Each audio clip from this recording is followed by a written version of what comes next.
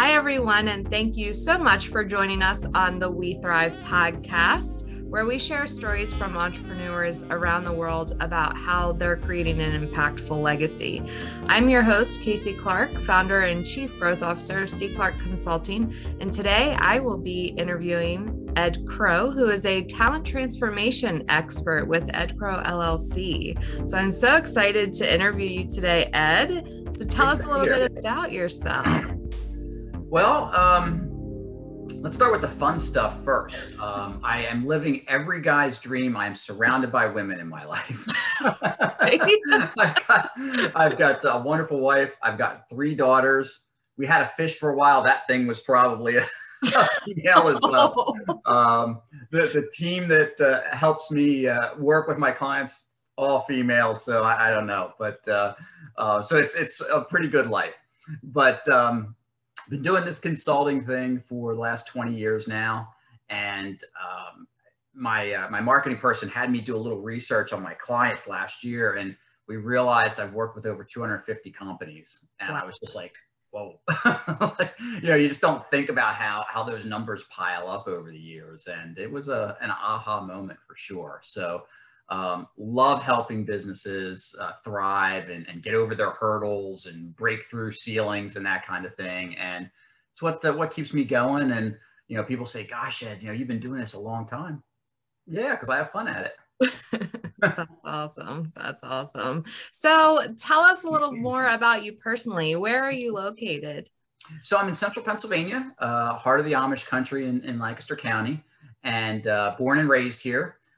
We love to travel through the South, where we intend to retire there. And I've been wanting to get to the South my entire adult life, and things keep me hooked here in the Mid-Atlantic, which is fine. But yeah, I mean, the day, maybe not in the too distant future, we want to get down and be in Florida permanently.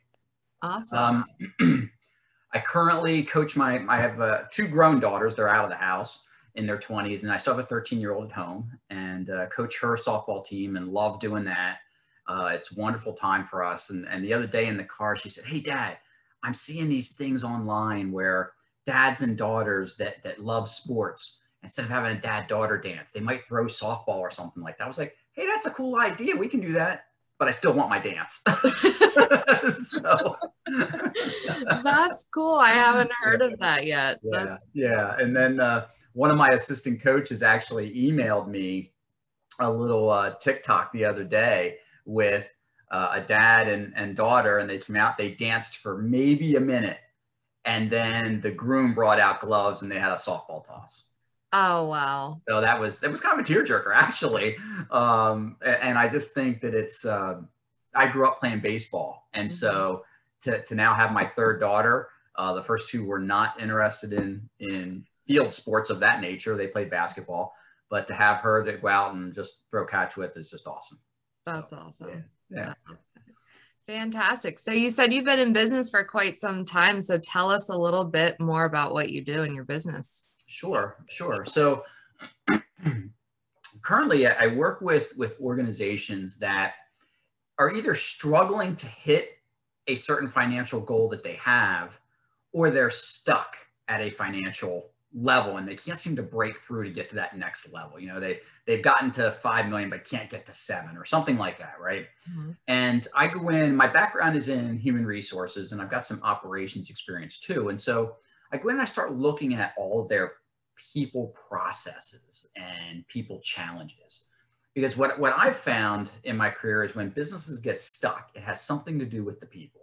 Mm-hmm. Doesn't mean the people are bad. It just means there's something there that's maybe keeping them from performing at their best or from making that next leap for the business owner. And then sometimes it's the business owner not communicating what they need. So I like to get in there, do some digging, and then work arm in arm with that business owner to get his or her business back on track to where it needs to get to. Awesome. And there's just so much joy in that when someone comes to you and they're frustrated with what's going on. And then, 6, 8, 12 months later, they're back on the path where they needed to be. And they're shaking hands and thanking you. And it's a cool thing. That's awesome. So you mentioned you love helping businesses thrive. So what exactly does that word thrive mean to you? So when I think about that, I think about a business that's firing on all cylinders. That, yeah, healthy profits are good and growth is good. But I think for a business to thrive, again, maybe it's my people background, but it has to come back to the people. And are your people engaged and satisfied? And are they committed to your vision? Without that, yeah, you can still push sales and you can push production. And you got a bunch of miserable people walking around. And to me, that's not a thriving business at that point. So when I think about it, I think about, well, are you generating the revenues and hence the profits that you need? Are you recognizing your organization's mission and values and goals? And are your people engaged in those mission, values, and goals? And if they are, then I think you're firing on all cylinders. And I would say that's a business that's thriving. Okay. So what about an individual who's thriving? Like when you're looking at yourself and you're thinking, oh, am I in a thriving space right now? Like what helps you determine that? Am I having fun? For me, business should be fun. And so I've surrounded myself with a team who I absolutely love working with. And that's important to me. I've got great clients. When I'm going through the preliminaries with a client and, they think they're interviewing me and can I help them? I'm also interviewing them to figure out whether I want to work with them. It's very important to me. And I don't turn away a lot of folks, but I have turned folks away and said, I just don't think this is a good fit for us. And I've sent them on to some other very good consultants. But for me to thrive, I can't look at my phone and say, oh gosh, they're calling again. That's just not who I want to be. And I've learned that if you set those boundaries for yourself, you'll start to attract the people that you need to attract. And I didn't believe that for the longest time. And I had a great mentor who over the past couple of years has really got me believing, and the results are showing that, when you set boundaries, you'll attract people who will respect those boundaries, and then they help you thrive. Yeah. And boy, is that a hard lesson to learn and to start implementing. People say, I remember the probably 3 years ago, 4 maybe, I fired a client. And, that's a hard decision. We were only 2 months into what was probably gonna be a 6 to 8 month project. And it had some significant revenues attached to it. But the owner was mistreating one of my employees who was on site with him. He was calling me, well into the evening hours and things. And after several times saying, hey, these are the boundaries, this is what needs to happen, he just wouldn't respect that. And the straw for me was one evening, I was walking into a church service and my cell phone went. And I wasn't going to take it. And I'm like, oh, it's so-and-so again. So I called him and he says, I got an issue. We got to talk. And I said, well, I'm heading into church right now. Well, this will only take a minute. That was it then. I said, I will call you back when church is over. And that night I called him back and I fired him. It was scary. Yeah. But the very next week, the lady that I had in working with him, because she's now freed up, went to a chamber mixer, landed another client. So go figure, right? I mean, it's just, the universe takes care of you. So it was a wonderful reinforcer for me that you got to do the right thing and work with good people. Yeah, absolutely. I mean, like you said, people is at the heart of it all, whether it's for your clients' growth or your own. I firmly agree with that. Yeah. Absolutely. So aside from having to fire some clients, what are some other obstacles that you've faced while you've been trying to thrive yourself? Spending time making sure that I'm getting my own personal development. That really hit me 2 years ago. I realized I do so much training and so much analysis of my clients' workforces and their key people. And I thought, when's the last time that I really took time for me? And I don't mean like going to a conference and sitting in some sessions, but I mean really looking at what are the things I need to work on. And, what would challenge me a little bit? Because it is one of the challenges for those of us that are solopreneurs, right? I mean, there's no one telling us to go do this, go do that to develop yourself. And so I decided I had enjoyed reading a bunch of John Maxwell's books over the years. Mm-hmm. And I knew some folks that had been certified through his organization. And I looked at that and I said, you know what, I think I want to go do that. And it was a wonderful experience, wonderful growth experience to really take a deep dive into his teachings around leadership and, how to make others leaders and things. It was a almost year-long process. Wonderful, absolutely wonderful and transformative for me. I continue to read more business books than I ever did before, which is important. I love to read. And too often I find myself reading fiction. And I still do enjoy that in the evening, but during the day, I like to take a couple minutes and just read a chapter in a business book or something that, whether it's a magazine or article or whatever, but those times, those quiet times are important. And it helps me think about things in a different way. Yeah, absolutely. What's your favorite book? Oh, there are good ones out there. I would say there's one that I quote a lot when I'm public speaking, because it has so much to do with your people and how to treat your people. And it's called Hug Your People. It's real simple. It's written by a gentleman named Jack Mitchell. And he is a small business owner. He owns some high-end clothing stores in Manhattan, I think up and through Connecticut. And he talks about the things that he does to keep his people fired up for him. And none of it's rocket science. And yet it's such an easy read and an insightful read. Okay. And I come back to that a lot with my clients when they start talking about employee engagement costing a lot of money and you got to buy all this stuff and you got to do all these things. I'm like, no, it's the simple things, that's what really gets people, the simple things. Yeah. And that's the message in that book. And I really, really like that one. And I'm currently working on one by Kevin Harrington. He was one of the original Sharks, called Key Person of Influence. And I'm enjoying that one right now.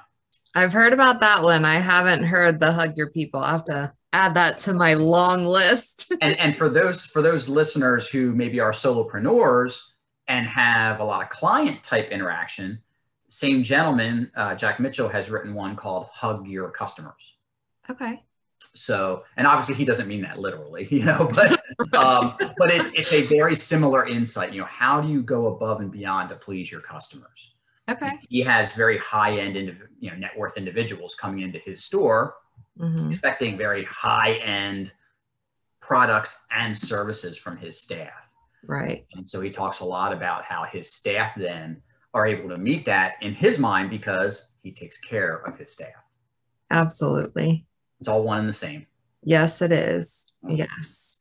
So with the books, obviously they've been resources for you. And like you said, that quiet time, but what are some other things that are kind of like your go-tos when you're trying to thrive? I have some very trusted people around me that I go to for advice. My wife is obviously one of them. And I also have some professional folks that, I trust my marketing and my brand writers explicitly. And so when I'm thinking about whether it's a blog post to a video to, hey, should I go speak at this conference and spend the money to get there? And I mean, I love their input. I love their insight, and it keeps me grounded.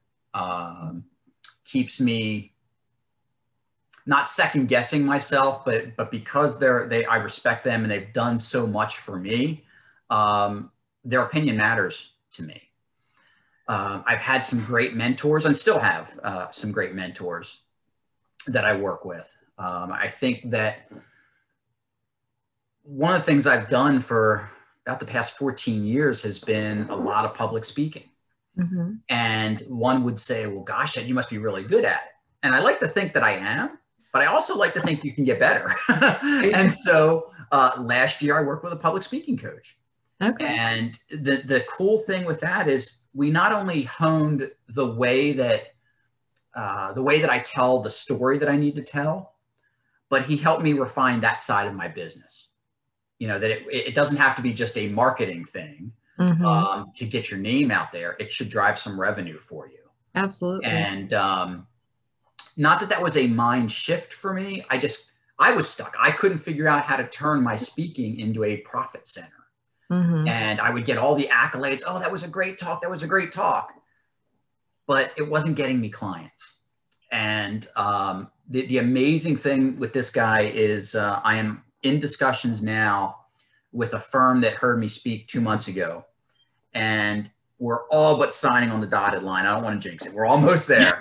But it will be one of the largest projects I have ever landed. And it was all because the CFO heard me speak and was engaged with the topic and wants to get it into his workforce, not just as a one-off, but as a year-long kind of process with his people. Congratulations. So, thank you. So investing in yourself pays off. It really does. I mean, it's hard to write those checks, you know, and especially last year during COVID, when a lot of clients said, hey, we're going to hold off on these projects till we know what's going on. Mm-hmm. But every month I wrote the check to him and I said, I know this is going to pay off. I'm learning so much. And, you know, here we are 6 months later, it's paying off. That's awesome. So, yeah. That's awesome. So I have a lot of people who ask me, you know, how do you find a mentor? So it sounds like, you know, you've worked with quite a few. So how did you find the best match for you? You know, I think a lot of it was through networking. You know, I didn't set out and say, I need a mentor. You know, this gentleman that runs the speaking business, I was referred to him by a former business associate of mine. She had met him and said, oh my gosh, you got to meet Ed Krow. And, you know, she calls me and says, Ed, you got to meet Majid. He's incredible. And, you know, he could probably really light a fire on your speaking career. And so it was that. And, you know, after the first couple of months of working together, it became more of a mentor-mentee than a client type relationship where he was just delivering a service. Mm-hmm. I would say the same thing happened with my marketing person. We found her, a couple of us took an online class with her on marketing, engaged her, and that relationship, again, it just moved on from just simple handling our marketing to her providing guidance on just general business things. Mm-hmm. For us. And so that's been sort of the way that, you know, sometimes I feel like I'm Forrest Gump. I just kind of end up where I'm supposed to be. Or that little feather that keeps appearing throughout the movie, right? I'm just kind of floating around, but that's where it's been for me. And I have a very good friend who is a banker and understands finance, obviously, and we get together and golf a lot. And usually during the course of golf, we're bouncing things off of each other that we're dealing with in our spaces. Mm-hmm. And so, yeah, that's a friendship. But there is also, we've called each other in the middle of the day and said, hey, I got a business issue. Can we talk this through quick? Yeah. And so I think it's all about recognizing why someone comes into your life at a particular point in time. Absolutely. We always think about that on the personal front, but I think there's a lot to it on the business side too. Like, why has this person been presented to me right now? Am I supposed to learn something from this person? Am I supposed to give this person something? You know, what is it? And I've very rarely said no to someone if they've called me and said, hey, you know, so-and-so said we should talk. Can we get together for coffee? Mm-hmm. Okay. You know, what's it going to hurt? Maybe we've got something in common. Maybe we can do business together or help each other. Maybe not. But either way, you meet someone new and it's a face with a name, and who knows where it goes after that. Yeah, absolutely. I mean, I'm a firm believer and you can learn something from anyone. So, you know, whether it's a quick coffee conversation or anything, it's definitely worth it in my eyes. So yeah, absolutely. A great nugget. So how are you using some of the resources, whether it be people or things, and the connections that you have towards building a legacy? Wow. Loaded question. It is. You know, I think the word legacy is so humbling. You know, you think about names like Mellon or Carnegie or something like that having, you know, legacies. I think for me, you know, I remember early on in my consulting career, I had a lot of time and I didn't have a lot of clients, which meant I didn't have a lot of money either. So I I did a ton of networking and a whole lot of volunteering, serving on boards, serving on committees, getting to know people in the community. And to me, that's a bit of a legacy, to be able to give back to the types of organizations that are doing the work that means something to you. Yeah. And so, early on, I didn't have the cash to make donations, but I had time. So I was willing to donate time and things. As I got busier and I had to cut back on some of the time, well, then start writing some checks to help them out in that way. Yeah. And that's just, they're all small community-based organizations that I was passionate about. But I think when I think of legacy for me, I go back to the whole reason I started my business. It wasn't to have a personal jet one day, which I don't. But I wanted to be there for my kids. I was working for UPS for 12 years at the beginning of my career. And, it's grueling. 12-hour days aren't uncommon. 50 to 60-hour weeks, pretty normal. Now, fortunately, early on in that career, we didn't have cell phones. And so, when you took vacation, you were on vacation. But I got to this position where I thought, if and UPS is a good company, obviously. And I just thought to myself, okay, is this making me happy? Well, that answer was no. I was really not happy. I had no control over my own destiny. They had what they called a people committee who pulled the strings and moved you where you wanted to go and whatever. And if you said no or anything, it was kind of like career suicide. You got shoved off to some night shift somewhere kind of thing. Oh, no. And so I said, I can't do this for another 30 years. And I had always thought about consulting and thought I could be good at it. And through my HR work at UPS, I had to be very involved in the community. And so I started networking before I left, and people were like, Ed, people need what you can do for them. Go for it. So I did that. And so when I think about a legacy, for me, it's more on the personal side that I never missed a ball game, a band recital, a dance recital, chorus. I mean, all the things that my kids have been involved in over the last, my oldest is 28. That means something to me, that they know that dad was always there for those special things. And that's why I really started this business, was to give me that flexibility to do work that I enjoy, but also be there for the family and not be so tired or so stressed or so miserable when I got home that I couldn't be present for them. Absolutely. So that's my legacy. Hopefully I'm achieving that. I love it. It sounds like you are. That's awesome. So what nuggets do you have for some, people who are just starting out or who might feel stuck and who are really trying to create a legacy of their own? So when I started my business, it was, of all days, April 1st. So go figure on that one. The joke on me was it was April 1st, 2001. So just a few short months later, we had 9/11. Yeah. And, everything basically came to a standstill, right? No one knew what was going on. And I had someone ask me at a mixer, well, gee, Ed, you've only been in business a couple of months. If you could have known what was going to happen, would you still have started your own business? And it was a great question. I thought about it. And I said, yeah, you know what? I still think I would have. And here's why. Early on in your business, you're trying to get networked enough so that people trust you and want to do business with you. And how do you do that? You network, you shake hands, you kiss babies, you do all of those things to let people know who you are. And so what better time to do that than when maybe purses are closed anyway and no one's spending the money. So you may as well build relationships during that time.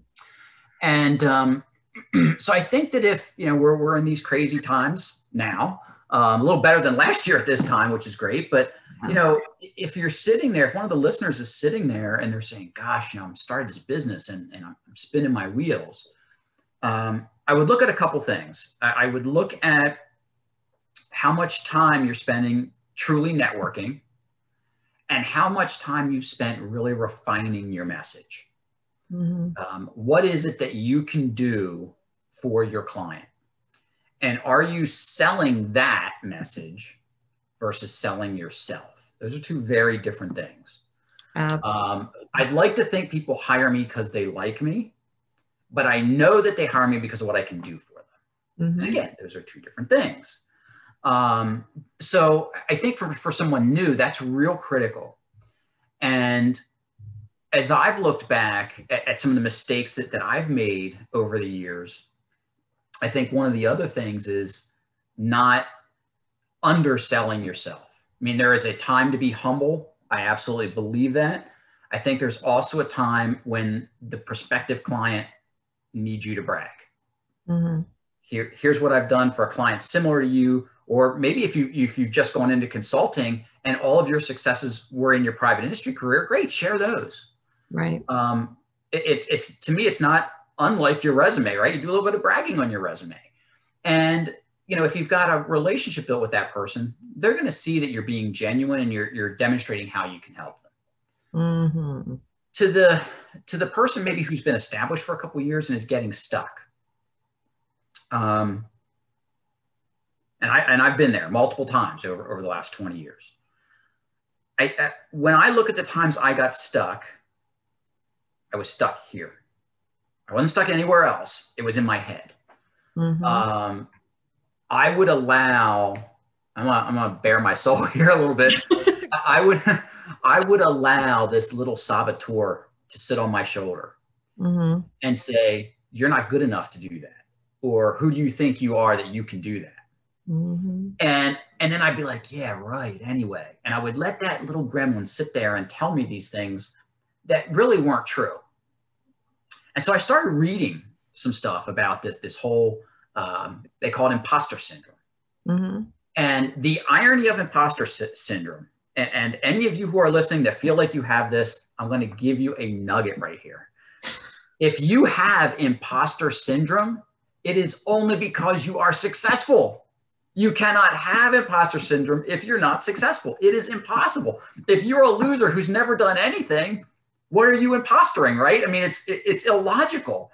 And so if you've got someone sitting on your shoulder saying, well, you're not going to, well, that means you're having self-doubt, obviously, but you've been successful. Yeah. And that success is scary. And once I got over that, and it took a while for me to really diagnose in myself what was going on there, for me to break through that and say, I am good enough to sit there with the CEO of a $50 million company and play peers with him or her.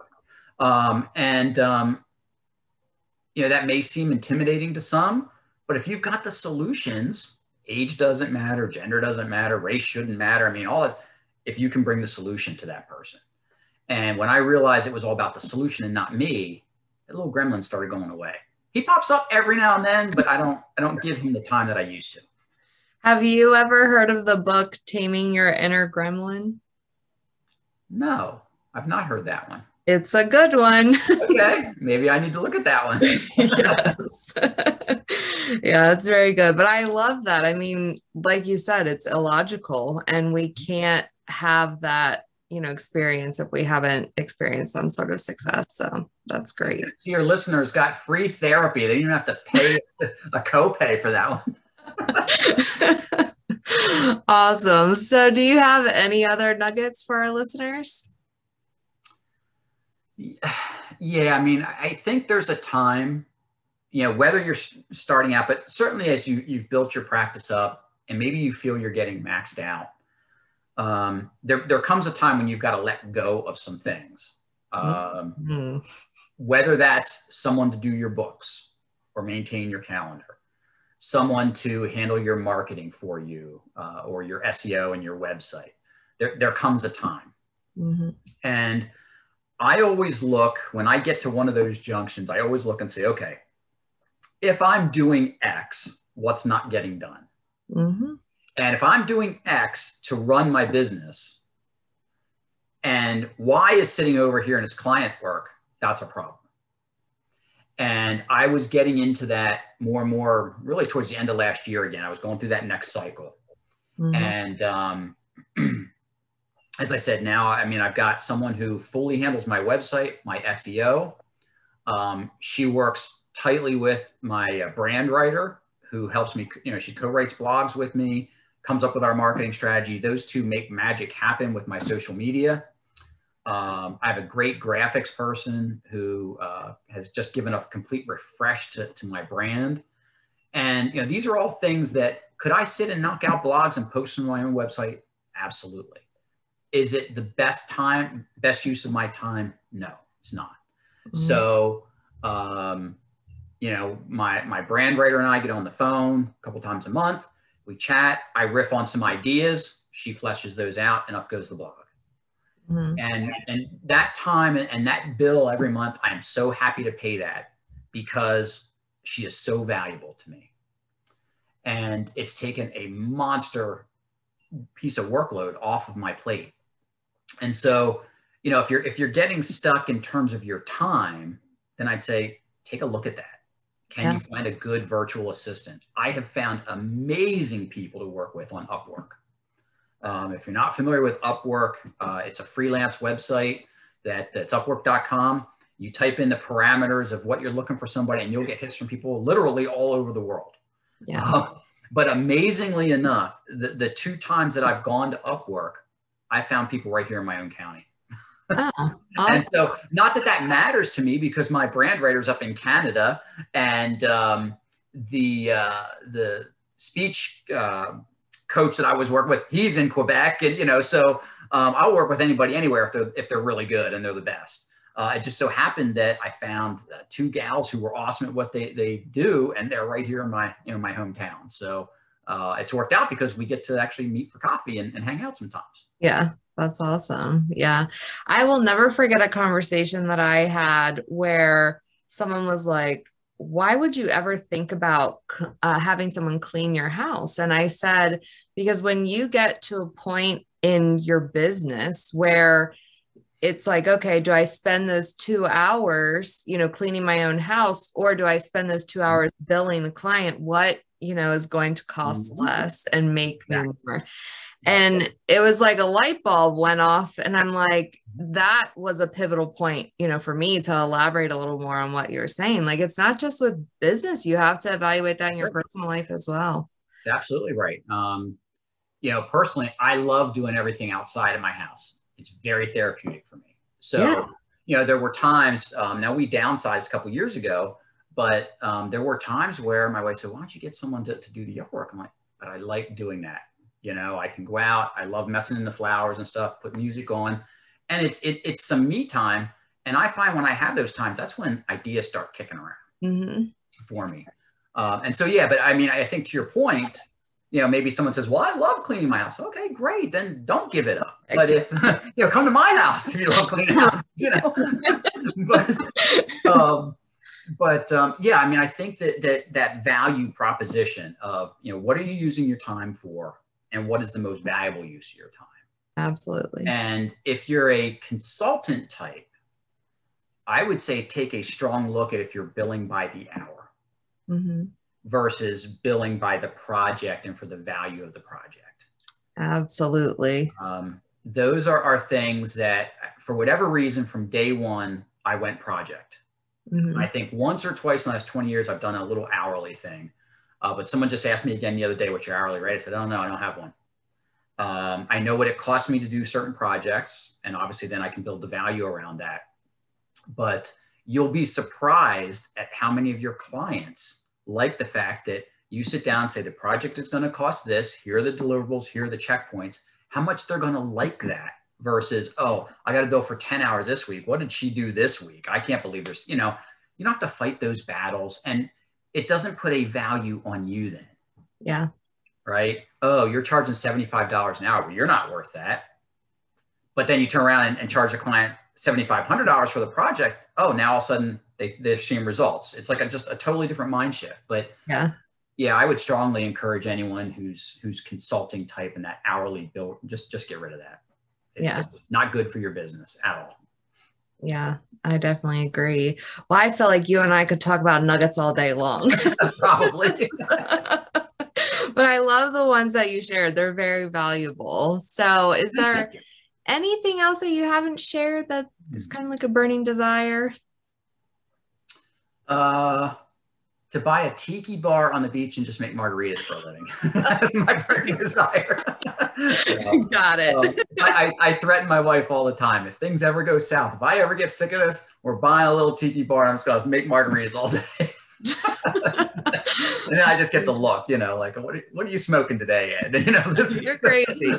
So, but no, I have met a lot of people over the years who are married to the idea of being a business owner, but not to being a business owner.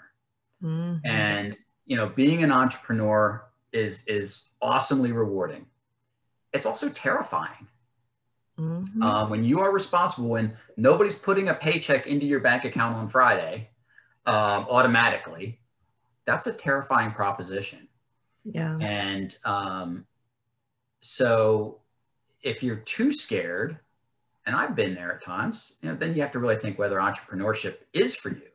Mm-hmm. But if it is for you, then you're going to figure out how to use that fear as the motivator. Yeah. To say, I don't want to feel that fear anymore. And then you start doing the things you really need to do for your business. But I think to wrap that up, it's really, you can't come across as desperate though. Desperate people don't sell. Desperate people don't build relationships, and it's really a turnoff for a prospect. So even if you are struggling or you're just starting up, just go into a client with confidence in what you can do. You're confident, what you can do, just share it with them. Yeah.